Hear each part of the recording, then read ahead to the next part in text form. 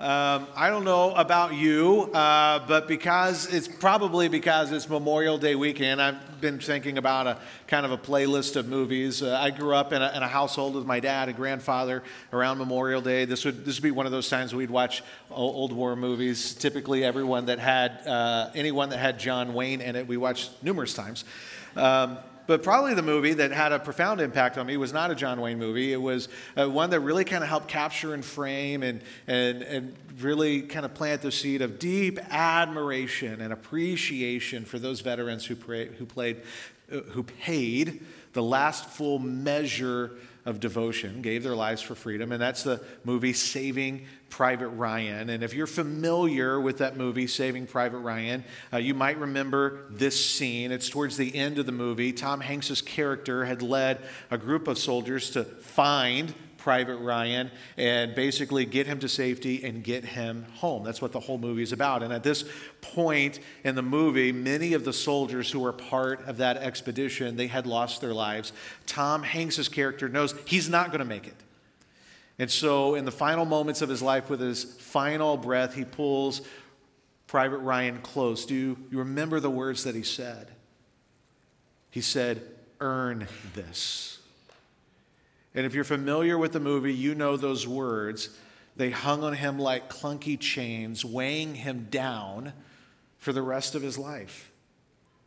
The movie cuts to this scene, and you see Ryan, a much older man. He's standing at the graveside of the man who said those words to him, "Earn this." And with a sense of kind of desperately needing to be reassured, he says to his wife, "Tell me I'm a good man." And what was intended to be a gift, saving his life, felt like a curse because it came with the price tag of having to earn it, having to prove that he was worth the sacrifice. That is a way to live. Now, there are a lot of people who probably live their lives feeling like they have something to earn, feeling like they have to prove themselves. And whatever is the best way to think about that approach to life, whatever is the best way to talk about it, can we acknowledge at the outset this morning that that approach to life is a million miles away from what the gospel is? Jesus once said this, "My yoke is easy and my burden is light." The teaching of Jesus, that's his yoke, what he has to offer us, that's what his yoke represents. It is not a burden. The life that Jesus gives, the way of life that Jesus gives, is not a burden, and you don't have anything to prove.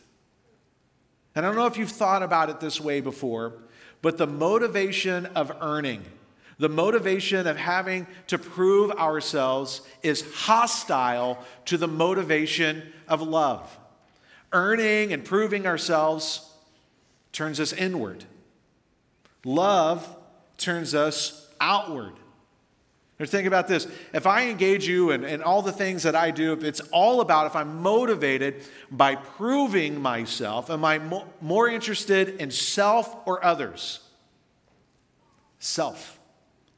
But if I'm motivated by love and all the things that I do and all the ways that I interact with you, if it's about love, am I most interested in self or others? It's others. And one of the most profound examples, one of the most profound stories that I've ever come across of someone transitioning from a life of earn it and prove it to a life motivated by love is a guy that we know as the Apostle Paul. I mean, it is a stunning story of a man who could be totally brand new, just a new person because of trusting and following Jesus. He ended up writing a bunch of letters to Christians and to churches.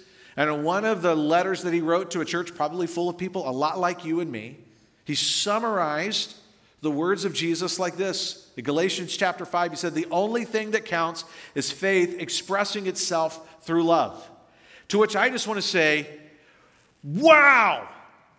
I mean, wow, would you let the force and the power of that hit you? What is the only thing that counts? Faith expressing itself through love. That's all that counts. Nothing else counts for you. Nothing else counts against you. And this is a constant theme, a common theme through Paul's letters that he wrote to Christians and to churches. You have nothing to prove. You have nothing to earn if you are in Christ. And this is what it means to be in Christ, to put all your hope in Him. To trust in Jesus as the only hope of our salvation, as the leader of our life. And anybody who does that, you are fully loved, fully forgiven, fully accepted, fully delighted in by God. You have nothing to earn, nothing to prove. And so we get to spend the rest of our lives just expressing love to Jesus and love to people. And this is important because Jesus is our authority. He is the one who defines what love means and what it looks like. Nothing to earn, nothing to prove, just love. Does that sound good? Sounds real good. Now, do I sound like a crazy man to you if I say, sometimes I still feel like I have to prove myself? That there are times that I feel like I have to prove that I'm a good enough Christian. And what I'm going to say next, it's not a reflection of you. It's not about you. What I'm going to say next is a response to what I think is in the air in American Christianity, what I think is just kind of in the air in American church culture, and I'm zooming out, I'm going big picture. Sometimes I feel like if I don't say the right words in the right way at the right time, I'm going to be judged and labeled by other Christians. If I don't say the right words in the right way at the right time, there's going to be some other Christians who judge me and label me as being some version of not a good enough Christian. Can anybody else relate to that? Anybody else feel that sometimes? And one of the ways, probably one of the most common ways that this comes out, is whenever there's a hot topic that comes up. And when a hot topic comes up, it's like, you got to show I'm good enough.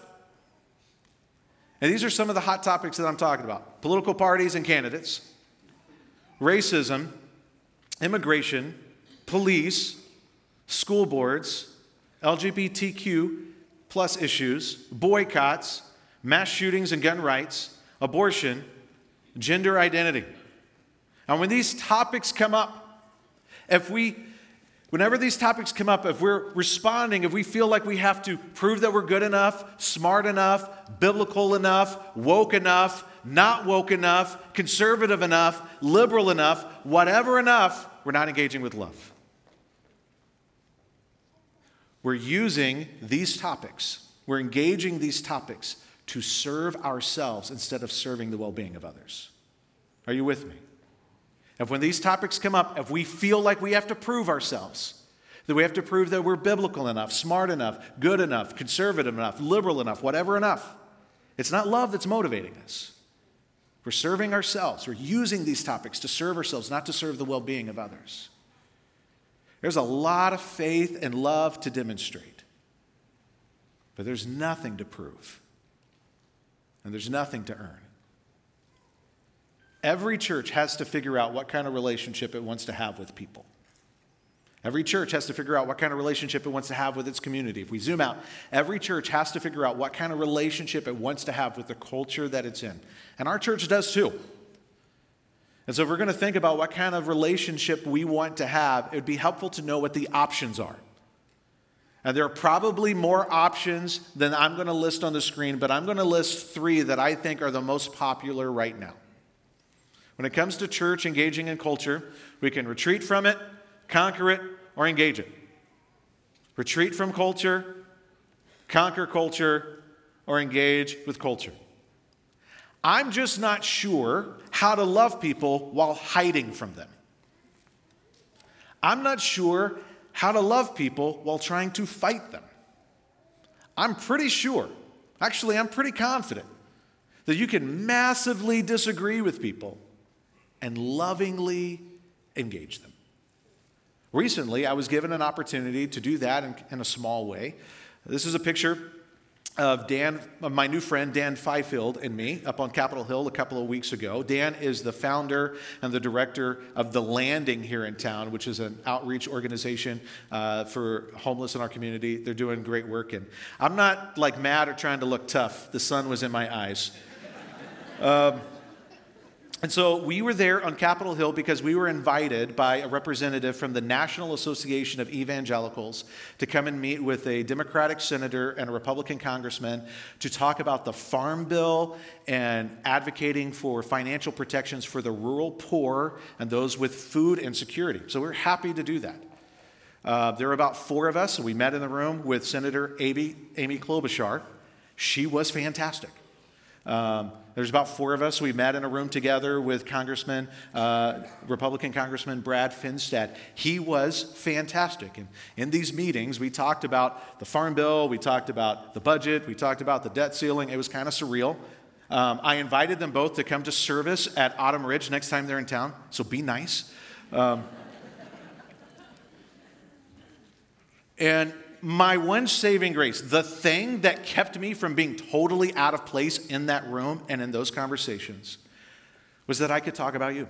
I could talk about our church. I could talk about what this congregation does to lovingly engage this community with generosity. And this church has been doing it for years, long before I ever got here. It's actually this is one of the things about this church that motivated my wife and me to want to move our family here and be a part of Autumn Ridge, because faith expressing itself through love is a big deal. And you never know how God is going to use that. You never know how God is using the story of you, even in Washington, D.C. And this is how Jesus wants his church to engage all people. This is how Jesus wants his church to engage all cultures, faith expressing itself through love. And so today I want to do something just a little bit different. We're going to look at 3 passages today, and I'm not going to put these passages up on the screen. If you have a Bible, I'd love for you to take out your Bible and just look at it.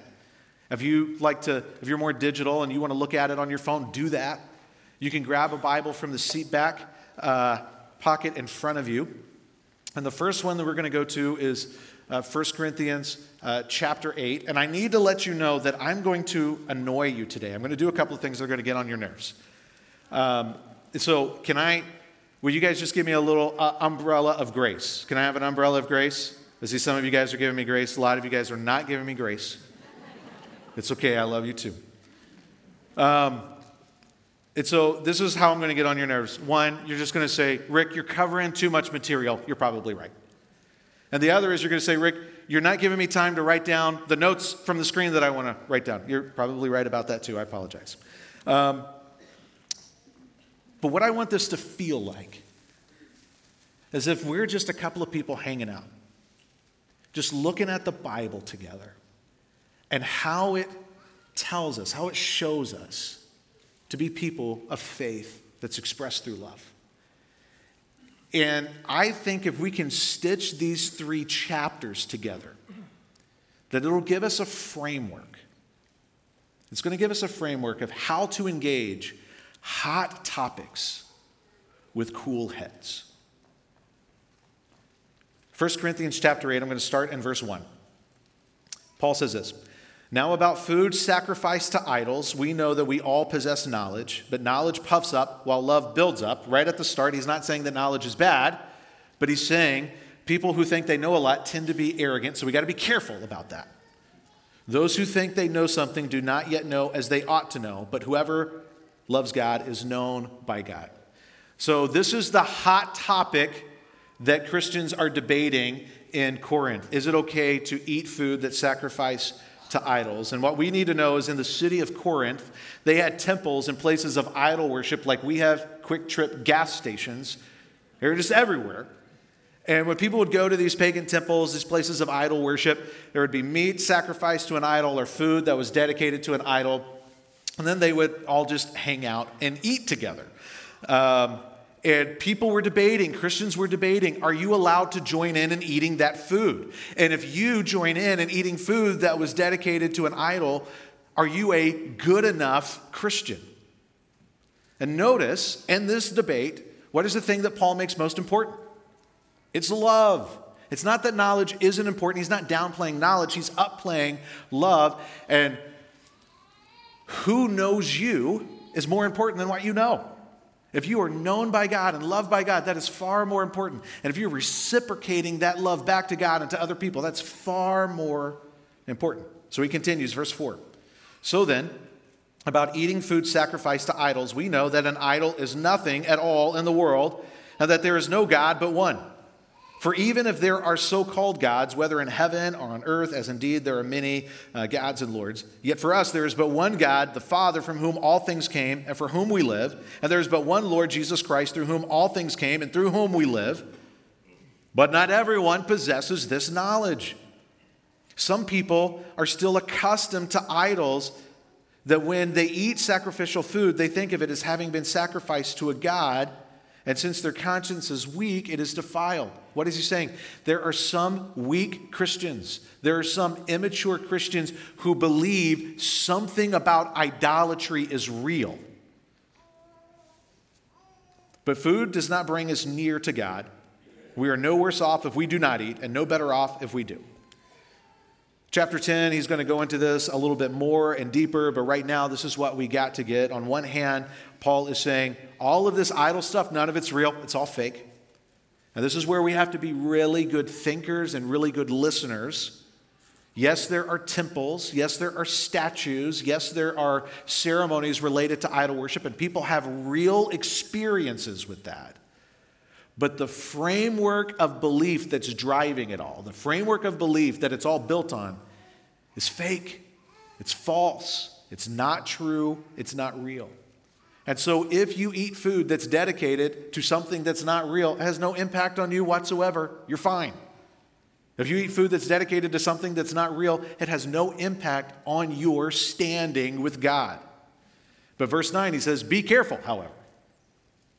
Be careful that the exercise of your rights does not become a stumbling block to the weak. For if someone with a weak conscience sees you with all your knowledge eating in an idol's temple, won't that person be emboldened to eat what is sacrificed to idols? The first thing that I notice here, it seems like there are Christians in Corinth hanging out in pagan temples having lunch. And Jesus followers are eating there, and Paul has already made clear it's not real, has no impact on you. So why be careful? He answers that in verse 11. So that this weak brother or sister for whom Christ died is destroyed by your knowledge. When you sin against them in this way and wound their weak conscience, you sin against Christ. Therefore, if what I eat causes my brother or sister to fall into sin, I will never eat meat again. Spoken like a man who's never been to Chick-fil-A. But in all seriousness, if what I eat causes my brother or sister to sin, I'll never eat meat again so that I will not cause them to fall.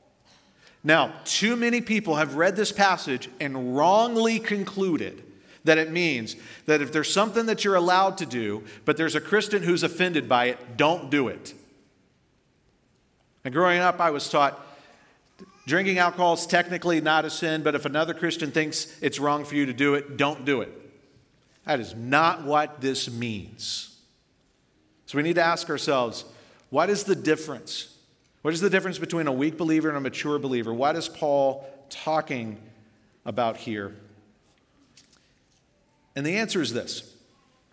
A weak believer doesn't participate in eating food that was dedicated to an idol because that weak believer thinks idolatry is real.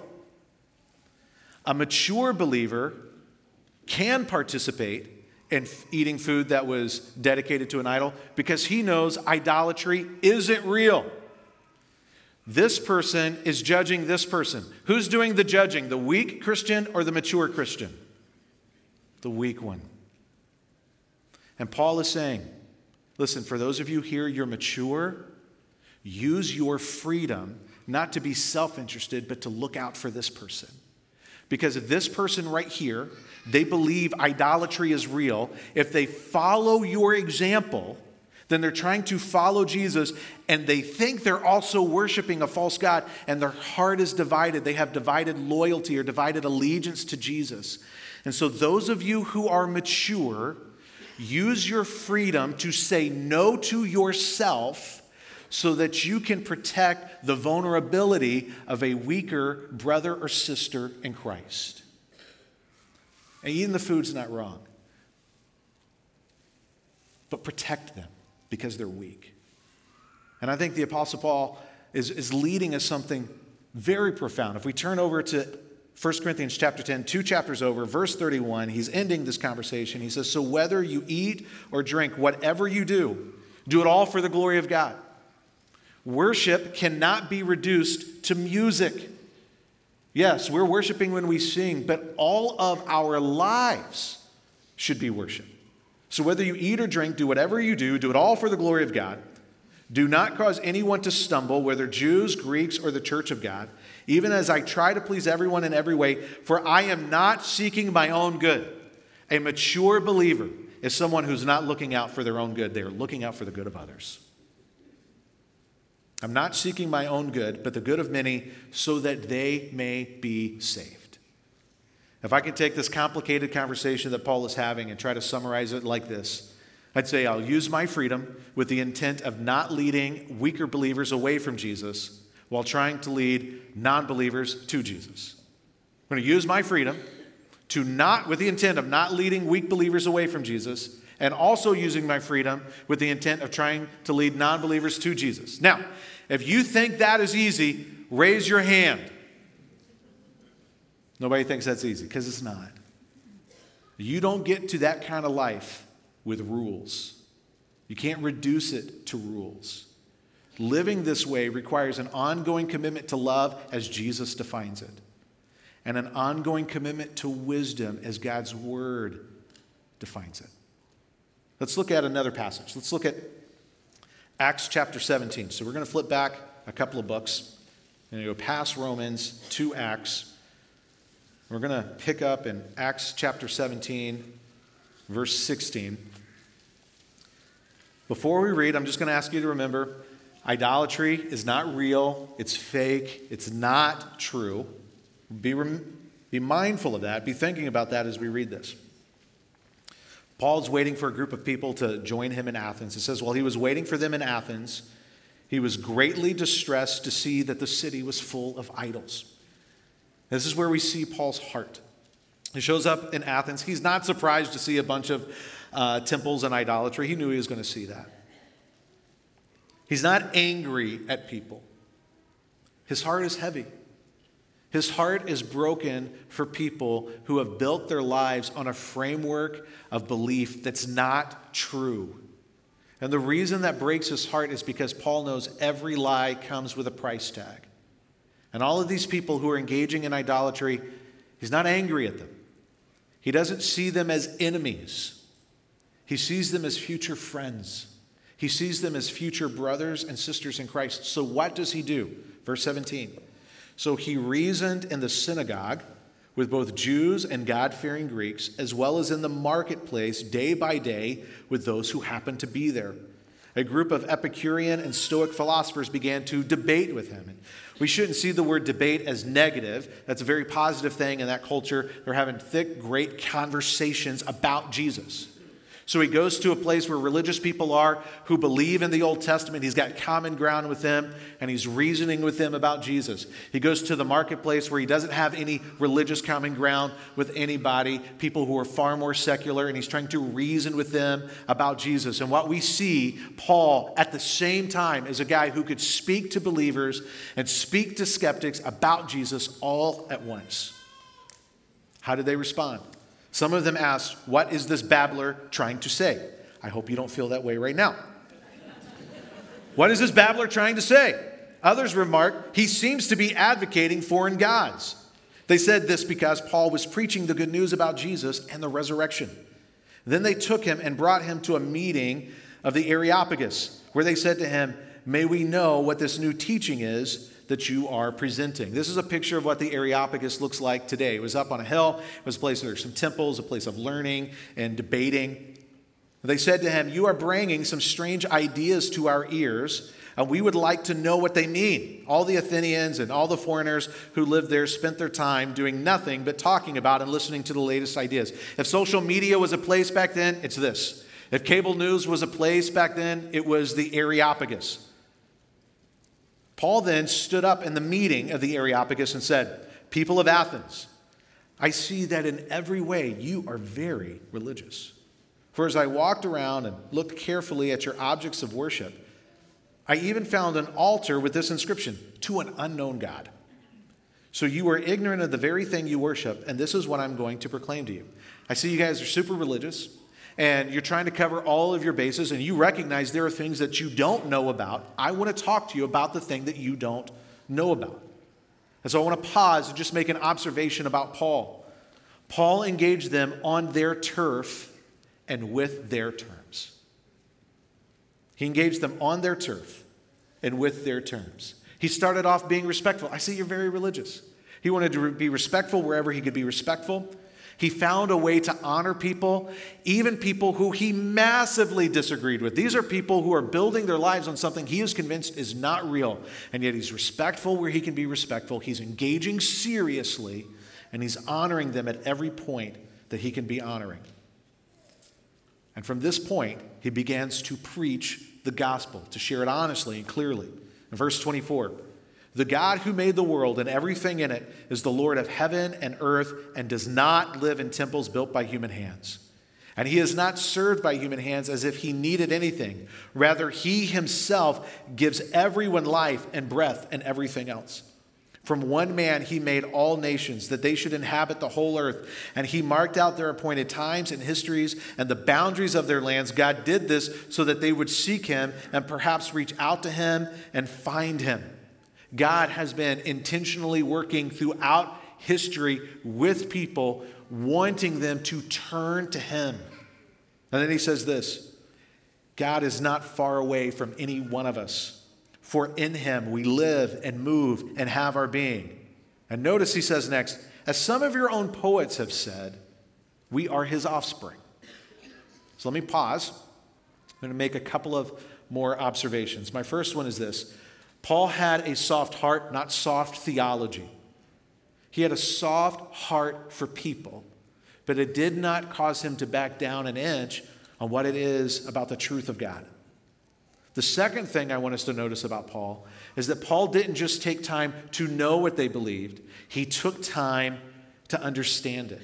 He was able to quote their own thought leaders to them while he talked about Jesus. He took the time to understand people who saw the world and who understood God very differently than him. And I want to make a suggestion. I want to suggest that if we can't, when we're having conversations with people, if we can't talk about what they believe in a way that makes them feel understood, if we can't talk to them about what they believe in a way that would cause them to go, oh yeah, you totally get me, you know where I'm coming from, we're not ready yet to try and get them to understand what we believe. We're certainly not ready to make any sort of demands that they understand us. This is what love does. Love goes to where people are. Love pushes us to understand people and to take whatever time is necessary to understand them.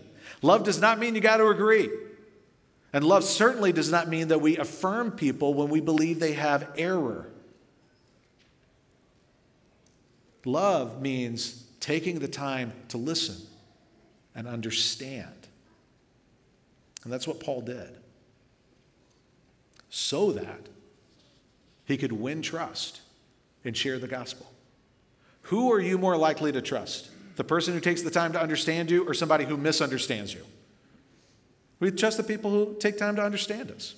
Verse 29, Paul continues. Remember, he just quoted their own thought leader. He says, your own poet has said this, we are God's offspring. Therefore, verse 29, since we are God's offspring, we should not think that the divine being is like gold or silver or stone, an image made by human design and skill. What does he do? He doesn't believe idolatry is real. He takes the false framework of belief and he takes pieces of that belief to show how it undermines their own belief. He takes what they believe to show how what they believe can't be true, how it contradicts itself. Paul is an incredible example of this, that there is something inside of every false belief system that points to what is true. And if we love people enough to take time enough to understand what it is they think and what they believe, because we care about them and because we've taken the time to understand, we'll see what that thing is inside the false belief system that's actually pointing to truth. Over my years of being a pastor, plenty of times, people have said this to me, Rick, you don't have any right to tell somebody else that their beliefs about sexuality is wrong. Rick, you don't have any right to tell somebody that their sexual lifestyle is wrong. You can't do that. To which I like to respond, you may be right. You may be right. But if you are right that it's wrong for me to say that they're wrong, then it's also wrong for you to tell me that I'm wrong. And that's not like some sort of battle of wits. This is what I say. I'm not trying to score cheap points. But I say, isn't it true? Doesn't this point to that we're both coming from a vantage point that there's something about sexual ethics and what it means to be human that's bigger than our opinions? That it's not based on what we think.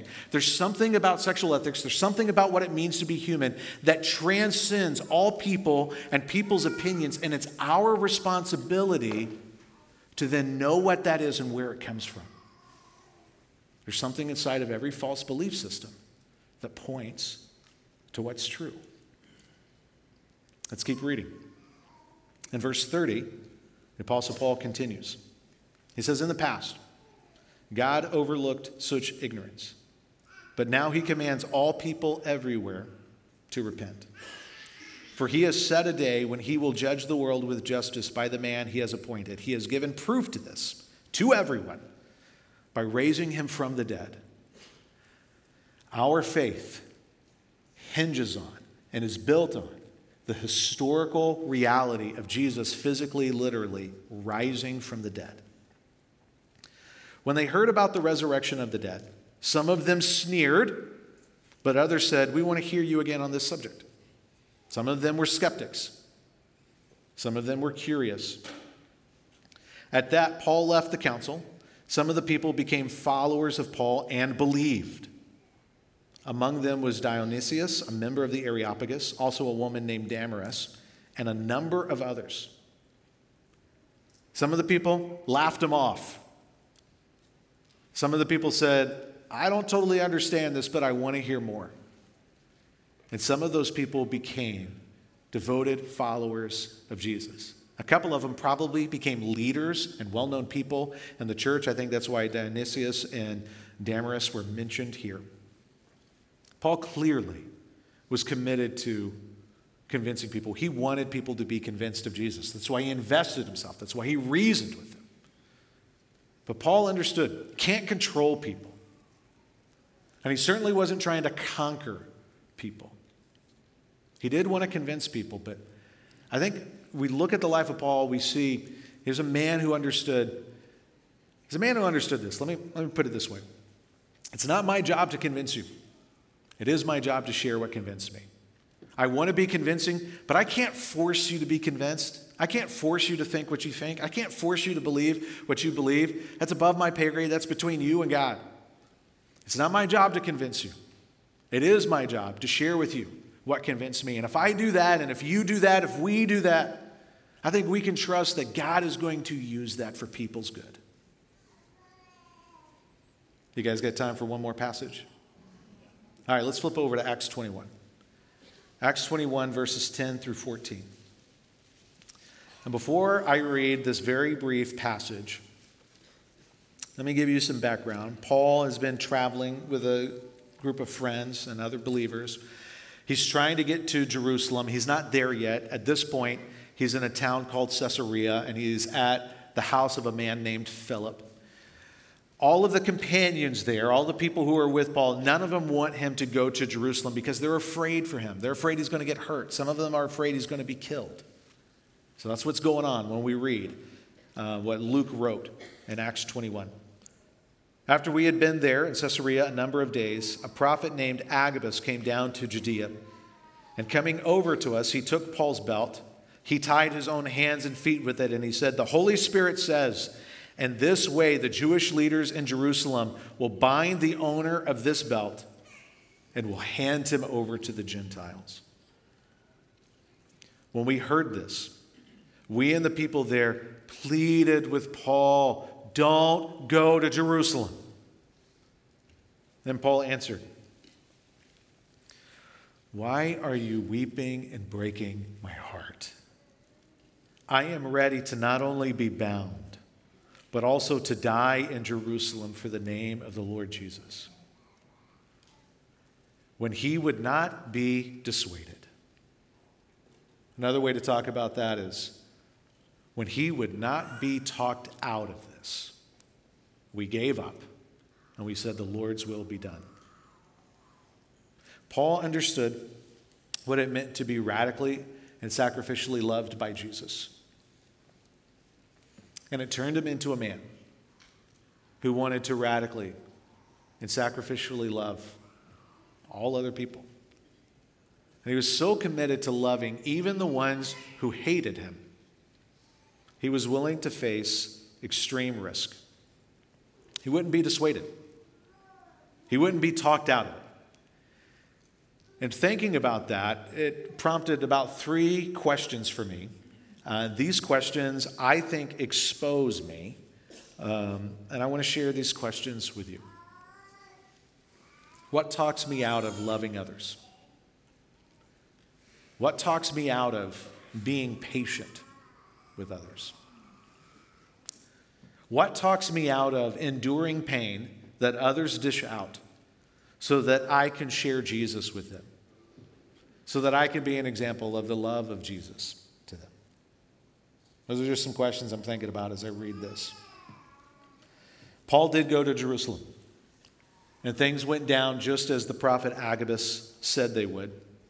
He was attacked and arrested in Jerusalem.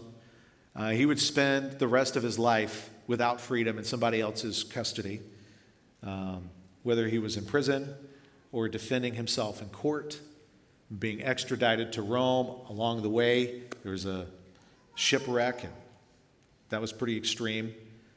But for the rest of his life, he's in some form of custody, some form of house arrest, and it would all end with him being executed. And I guess I want to ask us this question: do you know why that is important? Because we're here in a worship service together today, talking about Jesus together today. We've sung songs to Jesus today. And the reason we know about Jesus, the reason we know about the good news of the gospel is because there are people like Paul, and there are many other men and women who would not be dissuaded. They would not be talked out of expressing faith through love, even though it came at great cost to them. That's why we know the gospel today. So the question is, how do we take that baton from them and carry it forward? We could ask the question like this: how do we exercise faith and love while engaging our culture on hot topics? And on these 3 passages we looked at, there are 6 takeaways, 6 observations from the life of Paul. I'll run through them quickly. Number 1, you got to know the gospel. Second, we're going to use our freedom in Christ to maximize our ability to love all. We're going to engage people where they are. Number 4, we're going to take time to understand what they believe and why they believe it. After that, share the gospel honestly and clearly.